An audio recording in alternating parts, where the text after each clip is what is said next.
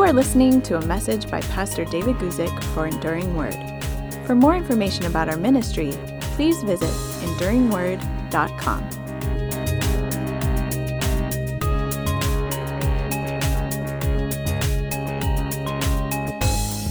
My name's David Guzik. I'm very pleased you could join me today. This is our Thursday afternoon, or at least it's afternoon here on the west coast of the United States. I know we have many viewers from Europe, from Africa, from other places, and it's evening for you. But no matter what time it is in your time zone, I'm very, very pleased that you could join us today.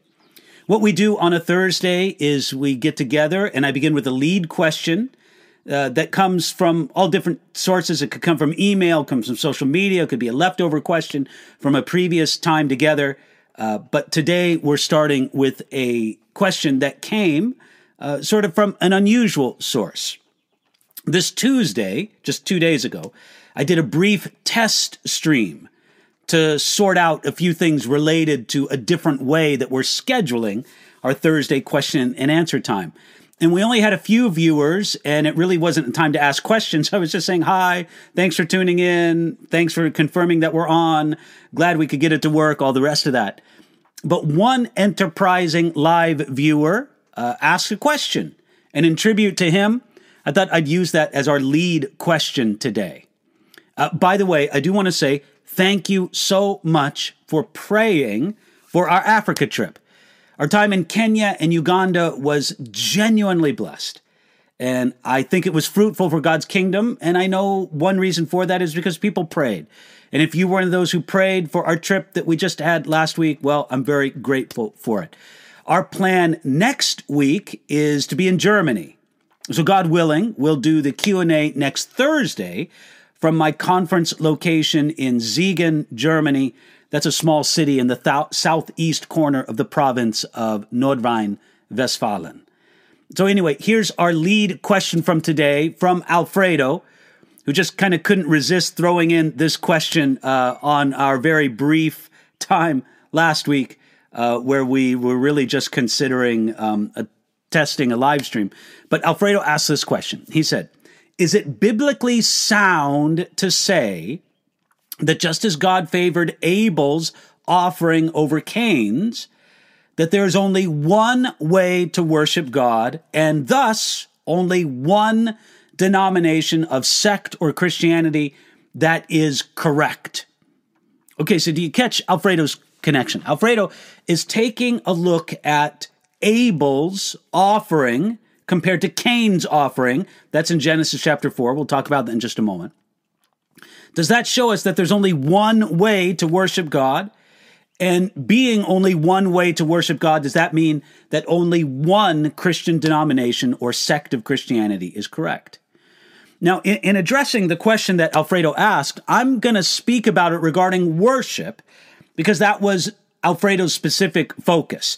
Listen, there's a lot more that can be said about Christian denominations when it comes to doctrine, when it comes to their practice in ministry, when it comes to their stands on modern cultural issues, and so forth. So there's a lot to be said about all those things.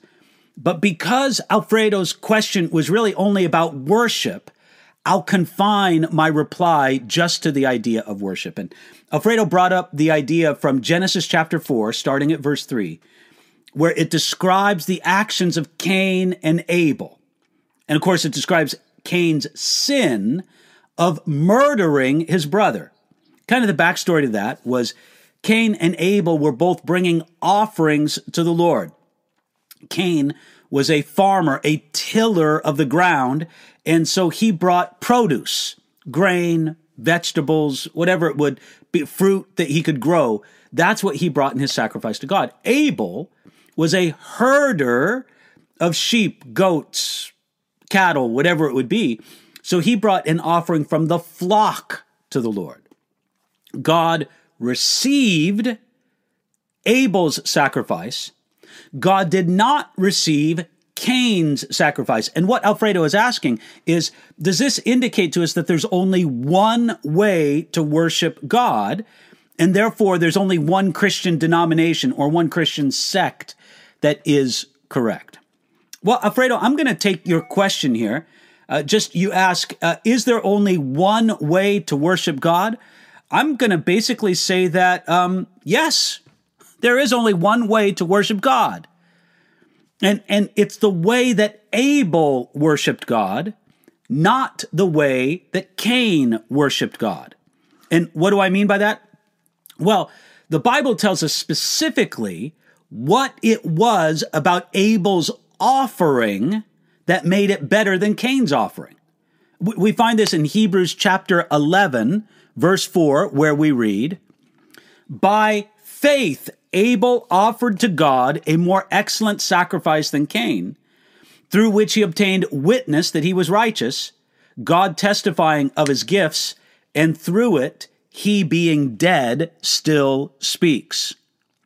Now, once you notice there, according to the author of Hebrews, the difference between Cain's offering and Abel's offering was not that one was a blood sacrifice and the other was, of things grown from the ground, grain, vegetables, produce, fruit, whatever it would be. That was not the difference. The difference was not between blood and not blood. The difference was between faith and not faith.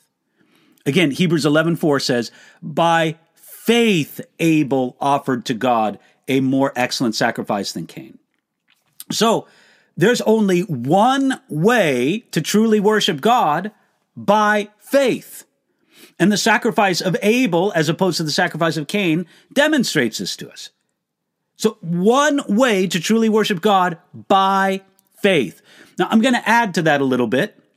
If we look at the words of Jesus in John chapter 4, verse 24, we see this. Jesus speaking, "God is spirit, and those who worship him must worship in spirit and truth." Notice the emphasis of Jesus' word there, must. Those who worship him must worship in spirit and in truth. So by this, we can say that there's only one way to worship God, truly to worship him, and that's by faith and in spirit and truth. That's what's essential for our worship, to worship God and to worship him in spirit and truth. And any Christian or any Christian denomination that truly worships God in faith, truly worships God in spirit and truth, is a true Christian denomination. This is the basis for true worship. It's not found in places, it's not found in buildings, it's not found in trappings, but actually it's found in spirit and truth. If a group of Christians gathers in a magnificent cathedral, beautiful to look at, and they're there in the magnificent cathedral, but they're not worshiping God in faith, they're not worshiping God in spirit and according to his truth, that's not true worship. But if a group of believers gathers under a tree, out in the outdoors, and they don't have any chairs, they don't have any sound system, they don't have any of those things, all they are is believers gathering together, worshiping God, spending time in his word, together with one another, then that is worship that honors God. That is worship according to spirit and truth. To worship God in spirit means that you're concerned with spiritual realities. Not so much places or outward sacrifices, cleansings and trappings, none of that. You're worshiping God in spirit. To worship in truth means that you worship according to the whole counsel of God's word, especially considering the New Testament revelation. It also means that you come to God personally in truth, not in pretense or mere display of spirituality. Now, I'm sure that there are sincere people that gather at the Kingdom Hall of the Watchtower Bible and Tract Society, what we normally call the Jehovah's Witnesses. I'm sure there's people gathered together there, and they're sincere, and they probably sing songs to worship God. But I'll tell you, they are not worshiping God in truth. because the God they claim to worship is not the God revealed in the Bible. It's a God of their own creation, or the creation of Charles Taze Russell and his successors. So they're not worshiping God in spirit and truth.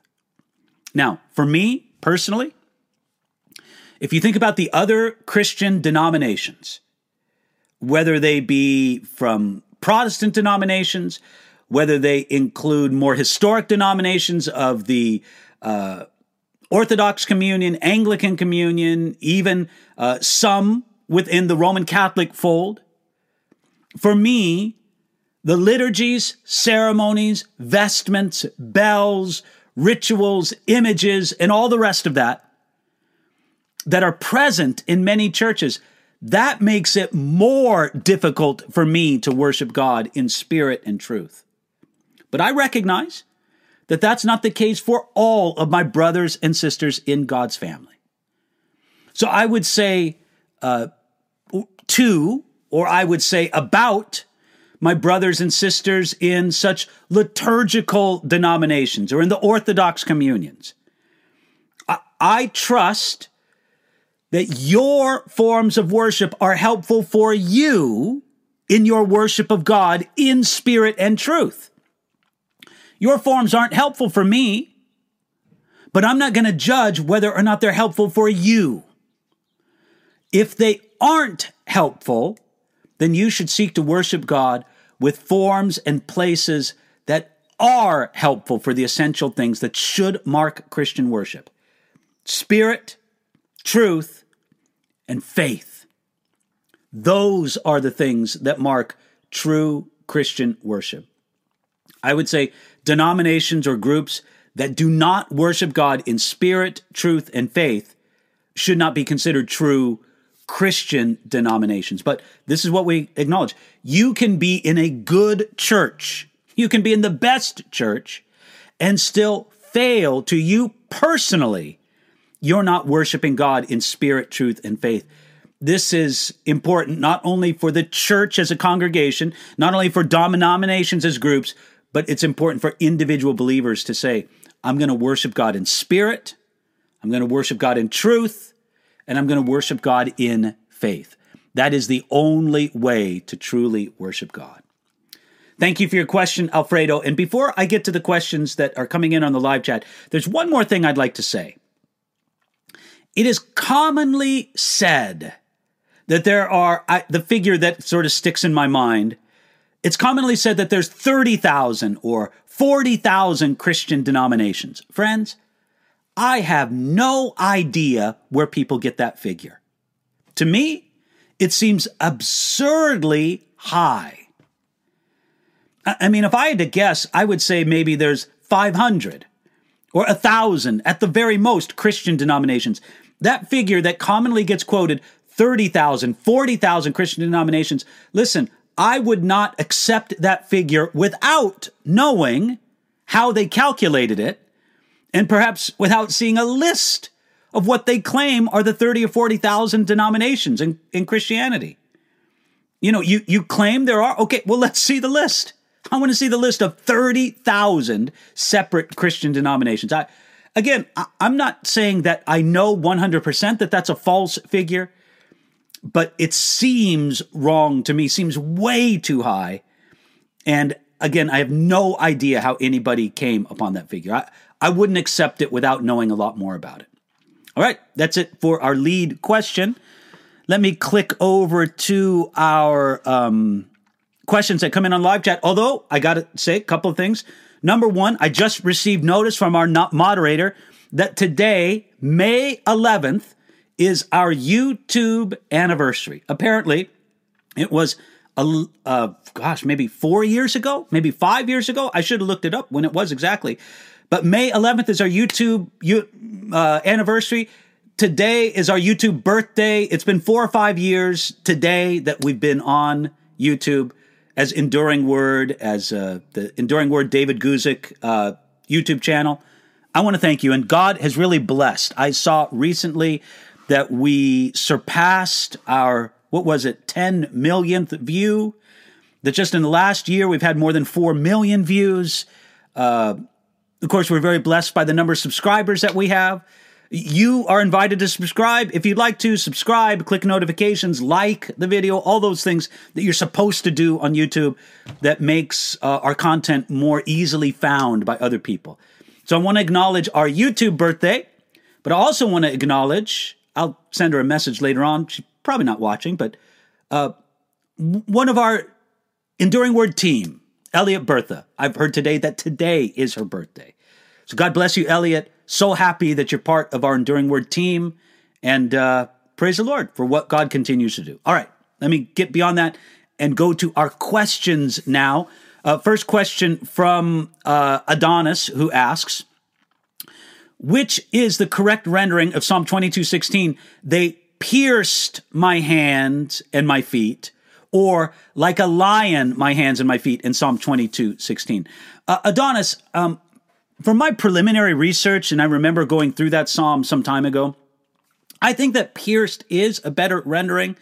Of course, like many things with some ancient manuscripts or understanding of old words in the Hebrew, there can be some debate about it. But again, I think that the more accurate one is pierced my hands and my feet. That seems to connect better with some other passages of Scripture that it would be built upon. So I just do think the correct rendering is pierced my hands and my feet. I think that there is some evidence, obviously, for the alternative rendering, like a lion, my hands and feet. But I think that the better evidence is on the side of they pierced my hands and my feet. And Adonis has a related second question that I'll get to. Adonis asks, did Origen corrupt the Septuagint? Are there other ancient church fathers besides Jerome who independently decry the Septuagint? Adonis, I would just say not to my knowledge. And again, I don't regard myself as an expert on the early church fathers. I have some very kind of cursory familiarity with them, but I don't know of early church fathers who decried the Septuagint. And I would have a generally favorable attitude towards the Septuagint, being that it was the Bible used by the New Testament church. When the apostles are quoting the Old Testament, generally speaking, they're quoting the Septuagint. And dear viewer or listener, if you're with us and you don't know what the Septuagint is, don't feel guilty about that. Let me explain. The Septuagint is a translation of the Hebrew scriptures, what we commonly call the Old Testament. It's a translation of the Hebrew scriptures into Greek that happened, 250 years or so before the time of Jesus Christ. A team of scholars, they said it was 70 scholars. I think that's sort of contested whether or not it was exactly 70. But a team of Jewish scholars translated the Hebrew scriptures, again, what we commonly call the Old Testament, into Greek, and it was a significant translation and a great translation, and that's known as the Septuagint. Septuagint refers to 70 scholars that translated this work. So you'll hear reference to the Septuagint somewhere around me. I have a Septuagint Bible. I don't think it's behind me. I think it's on another shelf. But you can get you probably couldn't hear me when I was turned away. You can get translations of the Septuagint into English and other languages as well. Okay, thank you for those questions, Adonis. Let me get to the next question here from Susan, who asks, hi, Pastor David, is it right to think that we are nothing to God? He gave his son for us, so that is confusing to me, thanks. No, Susan, I don't think that's the right way to think. We are something to God. God loves us. God sent his son to redeem fallen humanity. Even though man is in sin and rebellion, the only reason that matters to God is because we are something before him. If mankind were truly nothing before the Lord, then why would the Lord care? Why would it matter to God at all if we sinned? I don't think that, okay, let's just, those of you who own pets, you know that sometimes your dog is a bad dog. Not all the time. I trust that generally your dog is a good dog.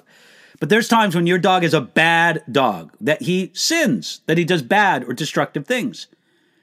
Well, I don't think that God is concerned with the sins of dogs the same way that he's concerned with the sins of human beings. Why? Well, because we're something to God. We matter to him in a way that surpasses the way God regards and holds to dogs or other animals in this world. So it's not right to think that we're nothing to God. He, as you say in your question, Susan, we're something to him. I think that God's trouble over our sin, his concern over our sinful state, his offense over our sinful state is rooted in the fact that we are something to him, that we are made in his image. Now, Susan, I do want to caution you, there's a wrong way to think about this. The wrong way to think about this follows these lines. I'm so awesome that even God is concerned with me, is thinking about me. That's the wrong way to think about it. For whatever reason that God thinks about us or is concerned with us, that we matter to him, it's not intrinsically because we're so awesome. It's because he's so awesome. So instead of either having or giving other people the idea that I'm so awesome that even God cares about me, I matter to him. No, the truth is God is so awesome that he thinks about even us. So hope you think about that, Susan. Next question comes from Andromeda, who says, why in Jeremiah chapter 3, verse 7, does it seem that God was expecting another attitude from Israel and he was surprised when they sinned if he's omniscient? Jeremiah chapter 3, verses 7 and 8 says this. And I said, after she had done all these things, return to me, but she did not return, and her treacherous Judah saw it. Then I saw that for all the causes for which backsliding Israel had committed adultery, that I put her away and gave her a certificate of divorce. Yet her treacherous sister Judah did not fear, but went and played the harlot also. Okay, Andromeda, this is a good question, but really it's fairly simply explained. God speaks to us in human terms. The technical word for that is an anthropomorphism. God speaks to us in ways that we can understand, that relate to us. We do it all the time with other things. Since I mentioned dogs before, let's keep talking about dogs. Look, when you see that your dog is sad, you'll say the dog is sad, even though you don't understand the exact emotion going on to him, but the human parallel to whatever your dog is going through is sadness. The human parallel to whatever your dog is expressing is happiness. We don't know exactly how sadness and happiness work within the mind, within the being of a dog, but we can make a human analogy to it, and the human analogy has some accuracy. You're not crazy to say your dog is sad, your dog is happy. That's a very natural, human, and I would say accurate way to think, even though technically there can be some difference between dog sadness and human sadness, dog happiness and human happiness. Well, in the same way, God speaks to us about himself in terms that we can understand. We're not God. Believe me, the distance between you and your pet, your dog, if you have a dog, the difference between humanity and the canine world, the distance between that is much smaller than the distance between us and God. Yet, God loves to reveal himself.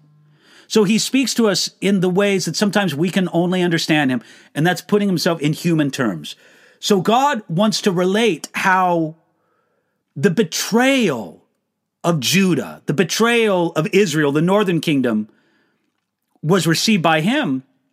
And the only way he can do it is by expressing a sense of surprise. Was God actually surprised? Whoa, I didn't know that was going to happen. No, that's not it.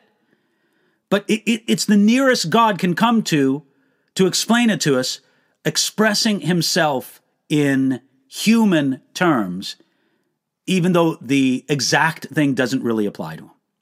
So it's just the way that God can and does express himself to us. Andromeda, you'll find these examples in other situations too.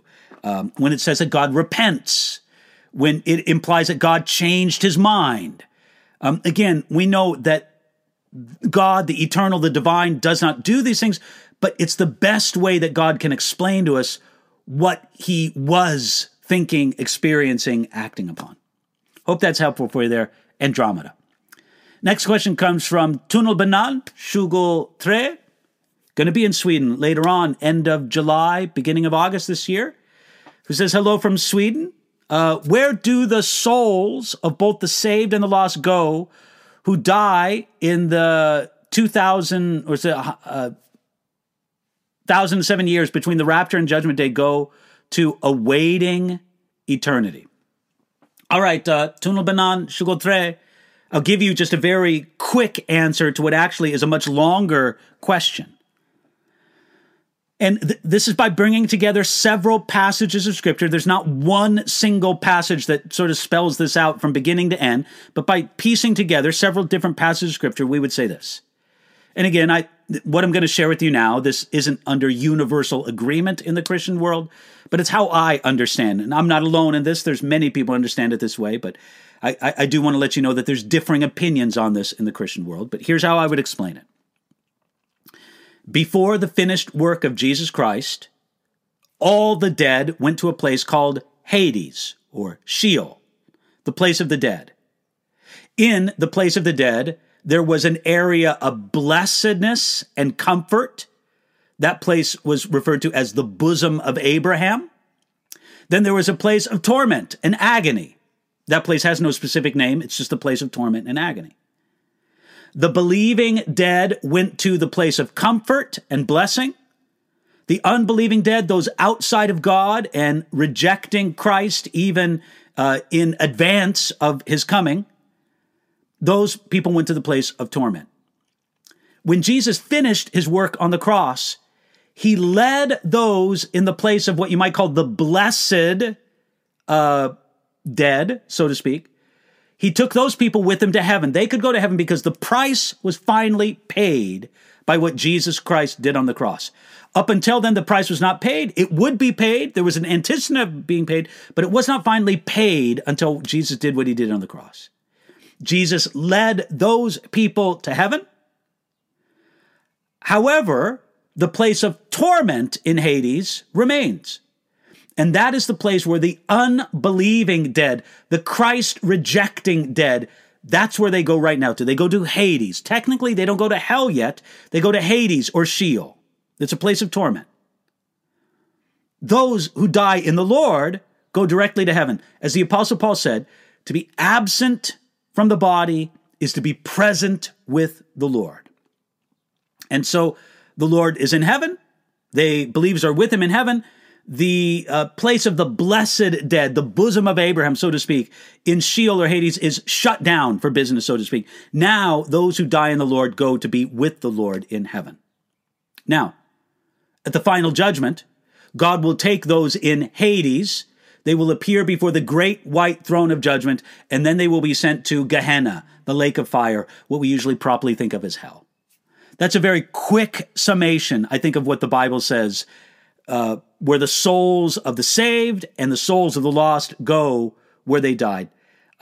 Again, that's where it happens right now. Now, you're asking what happens to them between the rapture and the judgment day, that time during the millennium.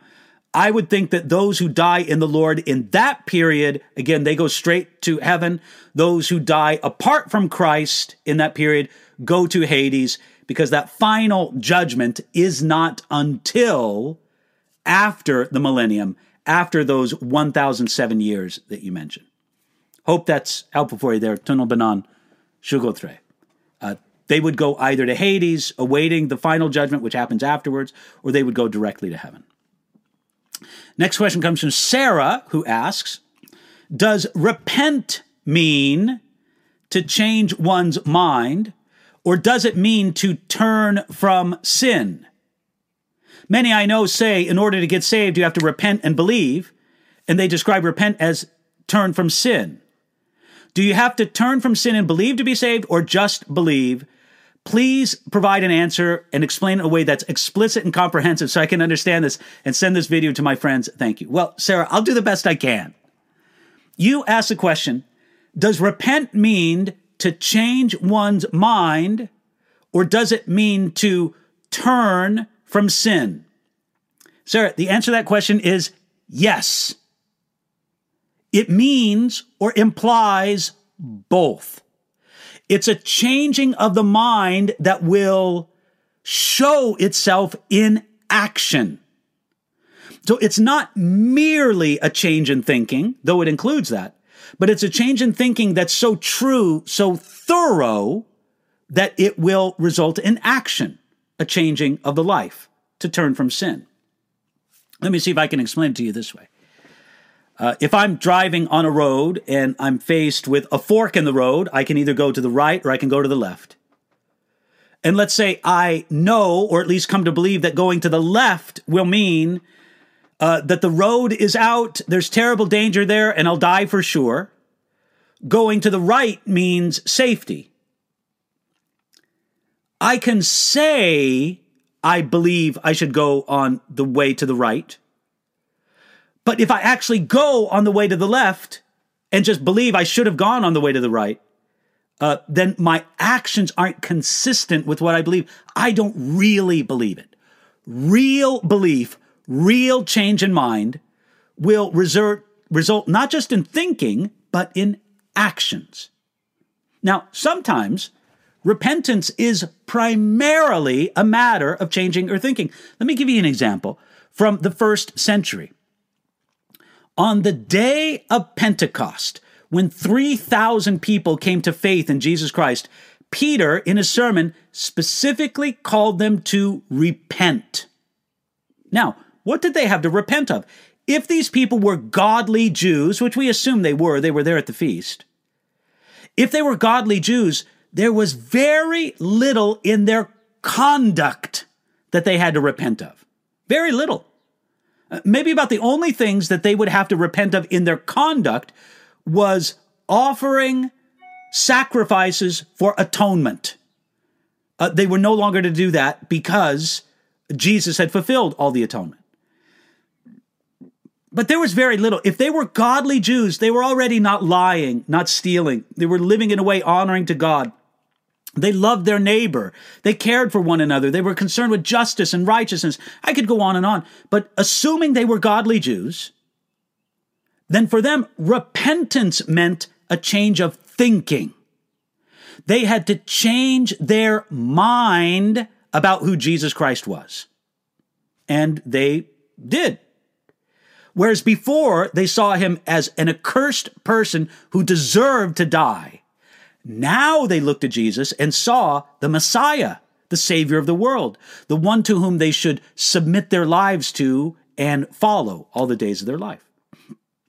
But in their moral conduct, there wasn't much of a change. For them, for many or most of the Jews who put their faith in Jesus, who repented on the day of Pentecost in Acts chapter 2, for them, repentance was mainly a matter of changing their thinking. But now I want you to think of a pagan. Now, the gospel didn't go out to the pagans, to the Gentiles, for several years, but once it did, think about a pagan who's worshiping their idols with all sorts of sexual immorality, who has the normal Greek way of thinking regarding drunkenness, the normal Greek way of thinking regarding sexual morality, all the rest of it. Now, when they believe upon Jesus, they have to believe, yes, they have to change their minds, but they also have to bring their lives into conformity to God's standard of morality. And those changes might not happen all at once. Those changes won't be finished until they're glorified in their glorified bodies. But there needs to be a determination to say, I'm going to turn from sin and self, and I'm going to turn towards Jesus. Sometimes I say that repentance and faith are two sides of the same coin. The one side, faith, is saying, I'm going to turn towards Jesus Christ and put my trust in him.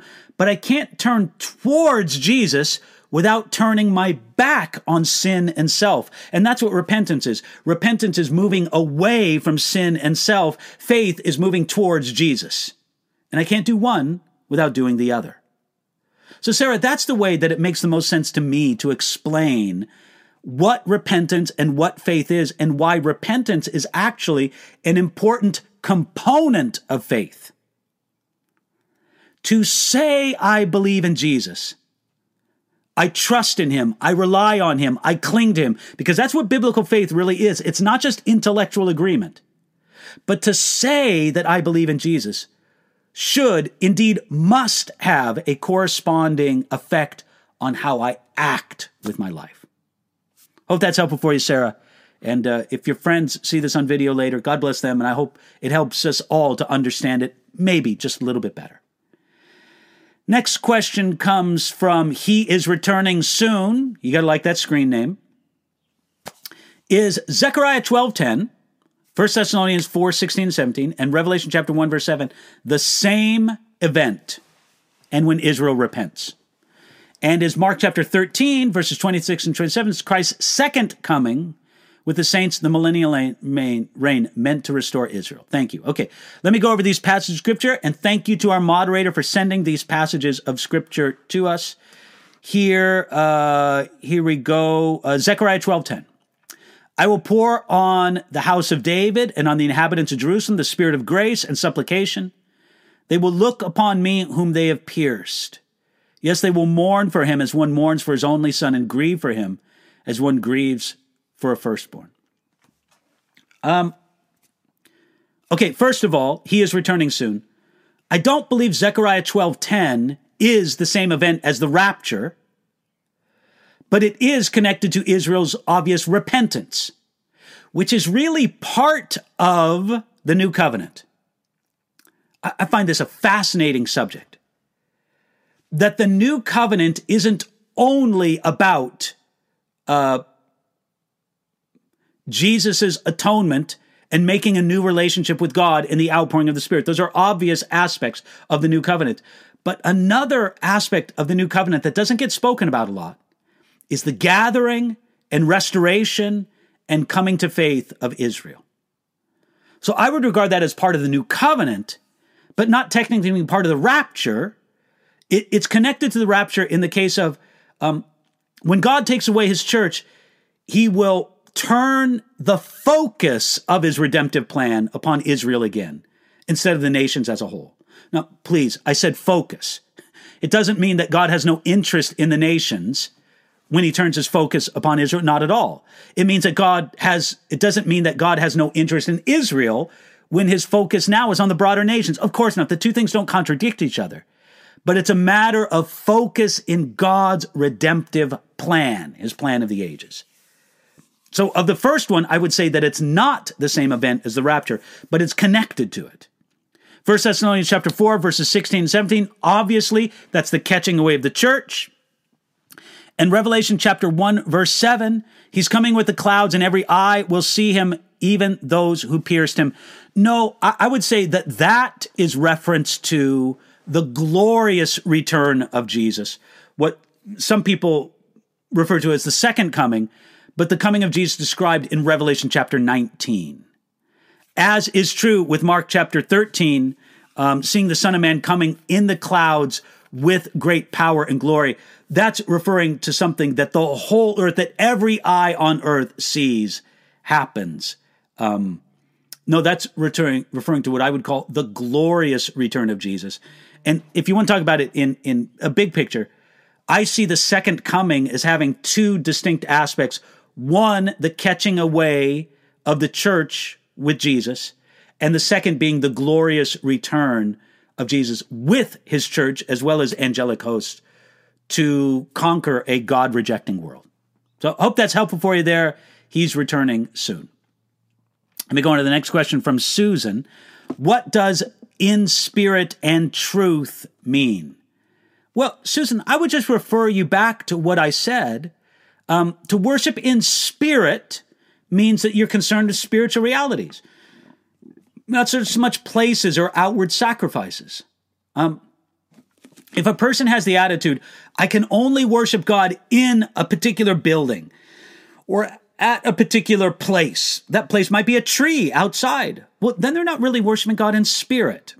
They're worshiping God, their worship of God requires something material, not something spirit. Spiritual worship means that I'm concerned with spiritual realities more than material realities. That's what it means fundamentally to worship God in spirit. To worship God in truth means that you worship him in consistency with the truth, in consistency with what God reveals to us in the Bible. So if somebody is worshiping a God of their own imagination, they're not worshiping God in truth. If somebody is worshiping God in a way that's directly contradictory to his word, they're not worshiping him in truth. I imagine a group of people who claim to be Christians. This is just imagination here. A group of Christians people who claim to be Christians, and they gather together and they say, let's have a seance and worship the Lord. No, your seance is not worship because it's not according to truth. It's directly contradictory to what God says we should do. So that's the quick way that I would summarize what it means to worship God in spirit and in truth. Thomas asks this question: even though the word has many examples of Jesus being God the Son, why is it that Jesus never said, I am God in those words? Well, Thomas, since this is something that the scriptures don't specifically say, there's no given explanation, the best we can do is just kind of speculate a little bit and guess, and I'm happy to do that. But I just want to draw the line between what we might sort of speculate or guess at and what the Bible specifically tells us.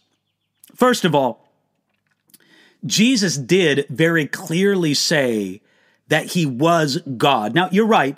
I don't think I'm searching through the scriptures in my mind. I don't know if Jesus publicly said, I am God the Son, but when he said, I and my Father are one, he was claiming to be God the Son, and the people who heard him understood him to be, because they picked up stones to stone him, and they specifically said, because you're claiming to be God. So in ways that were completely clear and relevant to his audience, Jesus did publicly proclaim his deity.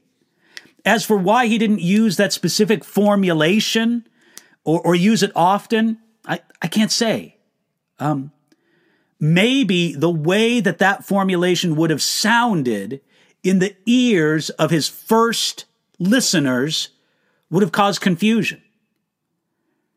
And Jesus obviously didn't want to confuse his listeners. He wanted to teach them. So what to us, being on this side of 2,000 years of Christian influence and teaching, what to us would have said, well, that would have made it perfectly clear. And why didn't he explain it that way? It might have caused confusion among his first listeners. I would say that's the best sort of approach I could give to you for that. Next question comes from Dominica, who asks, Pastor, please explain the meaning of a transactional relationship with God. I heard about it as you expounded on Psalm 37:4, and biblical promises sound transactional. Forgiveness, the Lord's Prayer. Okay, Dominica, that's great. And I'm glad you asked this question because it is something worth explaining.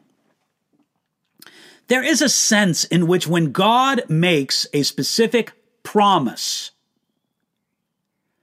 then there is some transactional aspect to it.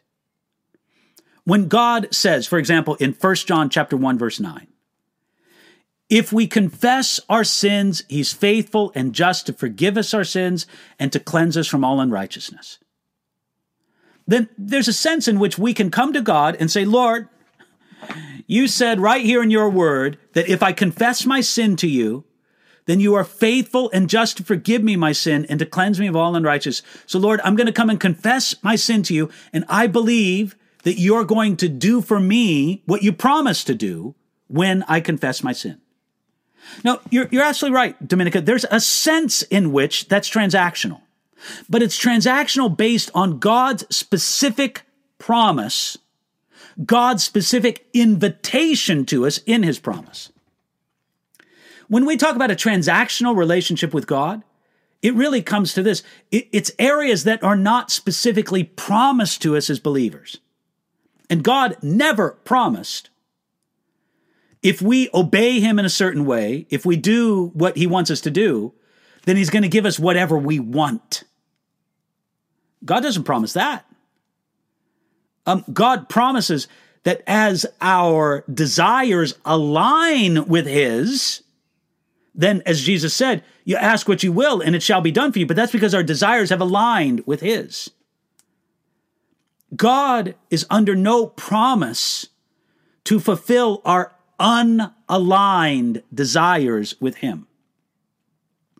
So there are people who kind of have this attitude. Well, God, I've been serving you. I've been honoring you. Therefore, give me what I want. I want a certain job. I want a certain relationship. I want a certain school placement. And then they get very distressed and disturbed when it doesn't come through. That, Dominica, is what I would refer to as a transactional relationship with God.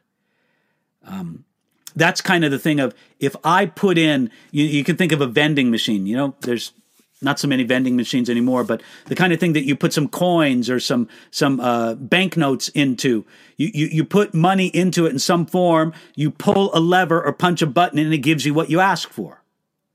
Well, the idea of, if I just put into God what he says, pull a lever, he'll give me whatever I want. Now, there's some analogy to that in the legitimate promises of God. But the transactional problem in relationship with God really comes to the place of things that God has not promised to us. So I hope that's helpful for you, Dominica. All right, we sort of have a follow-up question here from Sarah, asking if we must turn from sin and believe to be saved, or just believe. Sarah asks, so do we need to tell people to turn from sin and believe? Or do we expect them to first only believe and then to turn from sin once they get saved, after they are saved? Because if you're not saved yet, turning from sin would be done in your own strength. Okay, Sarah, yes, I do think that we should tell people that they do need to turn from sin and self and believe on the Lord Jesus Christ. Repent is an important message for Christians to preach. In a great sermon from the late Dr. J. Edwin Orr, he has a sermon that, actually it's one of the few sermons that I sort of imitated myself. I gave credit to Dr. Orr in this, but man, it's such a great sermon. Dr. Orr pointed out that repent was the first word of John the Baptist when he preached. It was the first word of Jesus when he started preaching. It was the first word of the disciples when they preached. It was the first word of Peter when he preached. It was the first word of Paul when he preached. You could say that repent is the first word of the gospel. So we don't want to call people to belief that has no connection to their life. And true belief will result in repentance if it's true. So the way I will often explain it is people need to be willing to turn from sin and self. Now, we don't expect them to clean themselves up before they come to God. That's not the idea at all. But what the idea is, are you coming to God willing to turn your back on and to leave behind sin and self? If a person isn't willing to do that, then they're not ready to come to Jesus. If a person is mired in all kinds of sin, let's say the person is a thief. They're a thief on every level. They steal, steal, steal. They steal by hacking bank accounts. They steal with corrupt insider trading. They steal by taking the handbags of little old ladies. They are a thief on every level. Now, you're doing a disservice to that person by telling them that they can be a believer, that they can be born again and not give up their stealing. No, for that person, turning to Jesus, putting their faith in him would mean turning. Now, obviously, they can't do that without God's strength in them, but they shouldn't come to faith under the wrong impression that I can be a Christian thief. I can be a Christian fornicator. I can be a Christian, I don't know, whatever you want. I can be a Christian practicing homosexual. These things are contradictions to faith. I can be a Christian, again, as I said before, fornicator, whatever it would be. So we need to let people know honestly that the Christian life means turning your back on sin, turning your back on self. It's not a mere intellectual agreement with Christian ideas. It's a surrender to the lordship of Jesus Christ. So however that's explained, it should be explained. Bob asks the question, do Christians cremate? Well, Bob, they certainly can.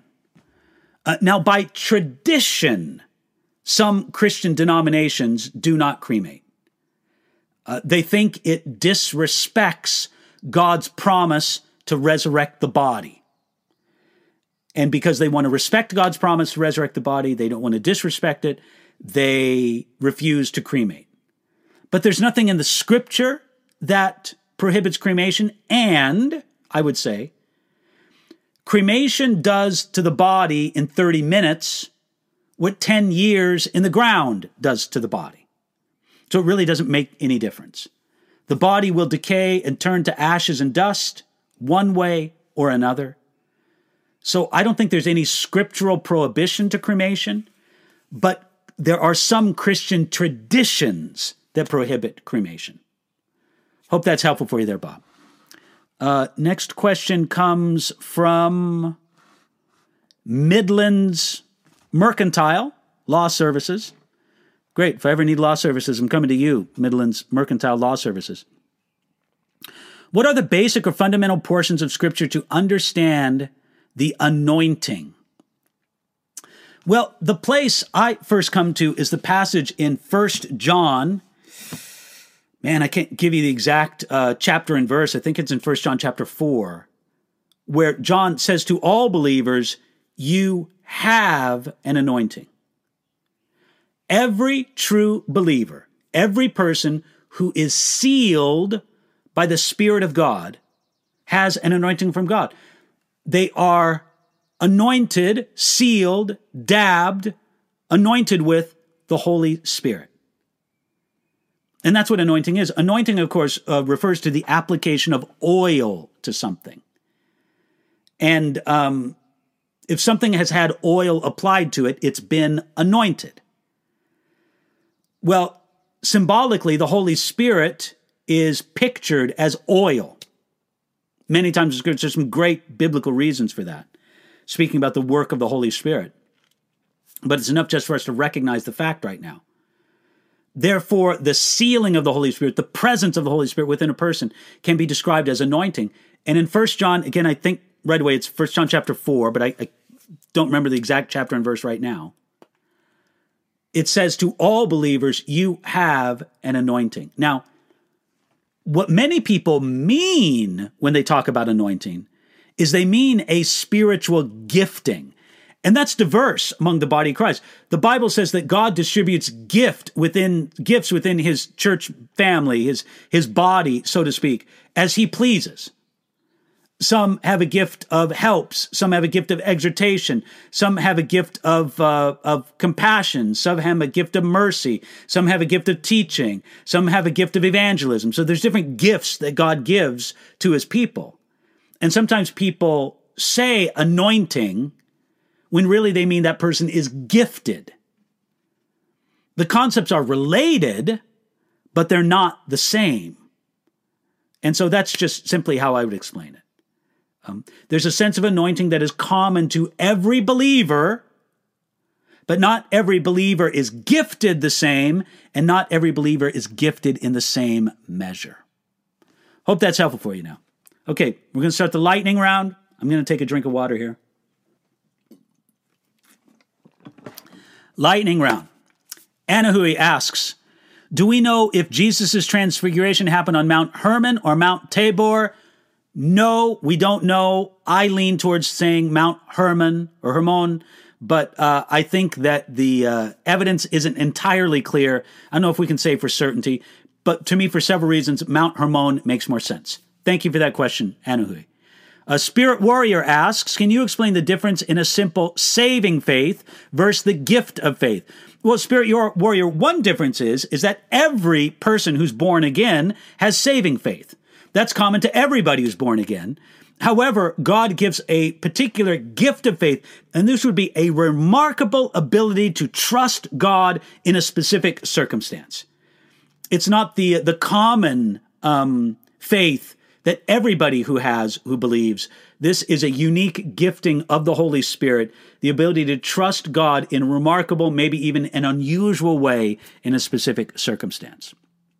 Marilyn asks, hi, Pastor David. Seemingly Abel was the first to die. Where did he go, and was he there alone? Yes, Marilyn, I would say he was there alone.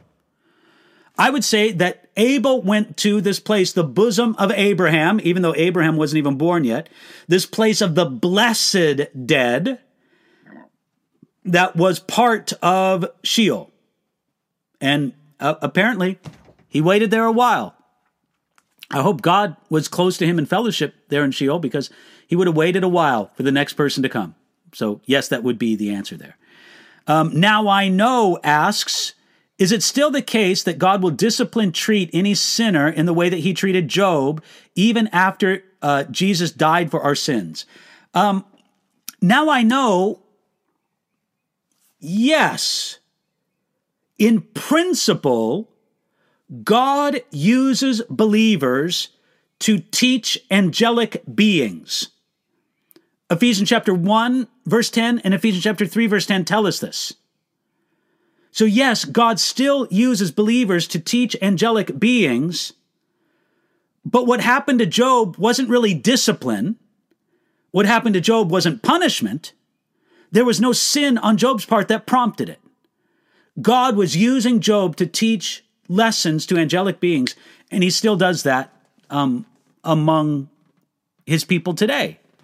So in principle, yes. In practice, I don't know of anybody who's suffered to the same extent, suffered the same catastrophe that Job has, though theoretically there could be. Janet asks, in Revelation, who are the 24 elders in heaven? That's referring to Revelation chapter 4, verse 4. Janet, I'll just give you a quick question or quick response to that. They represent the people of God in their entirety, 12 from the tribes of Israel, 12 from the apostles of the Lamb. Together, they represent the people of God in their entirety, all of God's redeemed. So yes, that's what I would say to that, Janet. Connie asks, where did purgatory came from? Well, it came from tradition and imagination. It didn't come from the Bible. Purgatory came from the idea that in the Roman Catholic system, there were people who, according to their theology, according to their teaching, these people would definitely be saved. They would be going to heaven, yet they had lives that were completely wrong and bad and contrary to Scripture. So what would God do with such people? Well, he would purify them in purgatory. But that's more of a result of Roman Catholic theology, Roman Catholic tradition. There's nothing biblical about it at all. All right, and I'm going to go to part 2 of Lightning Round, and then going to finish after that. Number 1, Terry and William ask, regarding 2 Thessalonians chapter 2, verse 11, could we be witnessing the sending out of strong delusion into the world? Intelligent people believe lies that are being pulled out there by the mainstream media.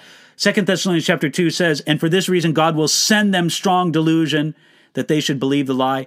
Terry and William, yes, we may very well be living in fulfillment of those days. It's something to take notice of and to regard seriously. Oftentimes, the fulfillment of prophecy is only certainly known after its fulfillment, but there's much to make us think that we are in those days today. Tony asks, after the millennium, will the population of humanity be set at a fixed number in all of eternity? Well, I would say yes, because there won't be more humans being produced. There will be an end, so to speak, of humanity in that regard. And then finally, our last question, lightning round. Pitasoni asks, I listened to one of the top class evangelical teachers who said that if a believer died from suicide, he or she still can go to heaven because they're protected by eternal security. Please give your stance here. Well, Pitasoni, I would just simply say this. Suicide is a sin. Suicide's murder. And self-murder is a sin. So we should be clear on that. However, it is not the unforgivable sin. It's not the sin of the blasphemy of the Holy Spirit in and of itself. So I believe that it's very possible for a person who commits suicide under certain circumstances to still go to heaven, because it in itself is not the unforgivable sin. Imagine another person who dies while in a sin. They're a believer, they've lived a godly life, but I'll give a kind of minor example. They run a red light, a traffic light. That's a sin. And they die because of a car crash because of it. Would we say, well, they died in the commission of a sin, therefore they're going to hell? I don't think so. We would understand that even though a believer may have sin in their life, they can still be a true believer, truly born again. So suicide is a sin. It's a serious sin. It's self-murder. But it in and of itself is not the unforgivable sin. So that's how I would regard it. Pitasoni. I would put it in the same category as certain other sins that a person may be committing as they die. You either got to say anybody who commits a sin as they die is going to hell, or no one is. But that's where I would make that distinction. Folks, my voice is tired. It's been a great Q&A. Glad you could join us. Thank you for joining us. God willing, and if I live, we'll be here next Thursday, but not here. I'll be doing the program live from Germany. I'll be there for a conference, and maybe I'll get a few of my pastor friends and guests on there with me to introduce them to you and maybe have them help me answer a few questions. That would be awesome if that's the case. So thank you for joining me today. God bless you, and hope you can join me again next week. Bye-bye. You've been listening to a message by Pastor David Guzik for Enduring Word. For more information about our ministry and how to grow in your relationship with Jesus, please visit enduringword.com.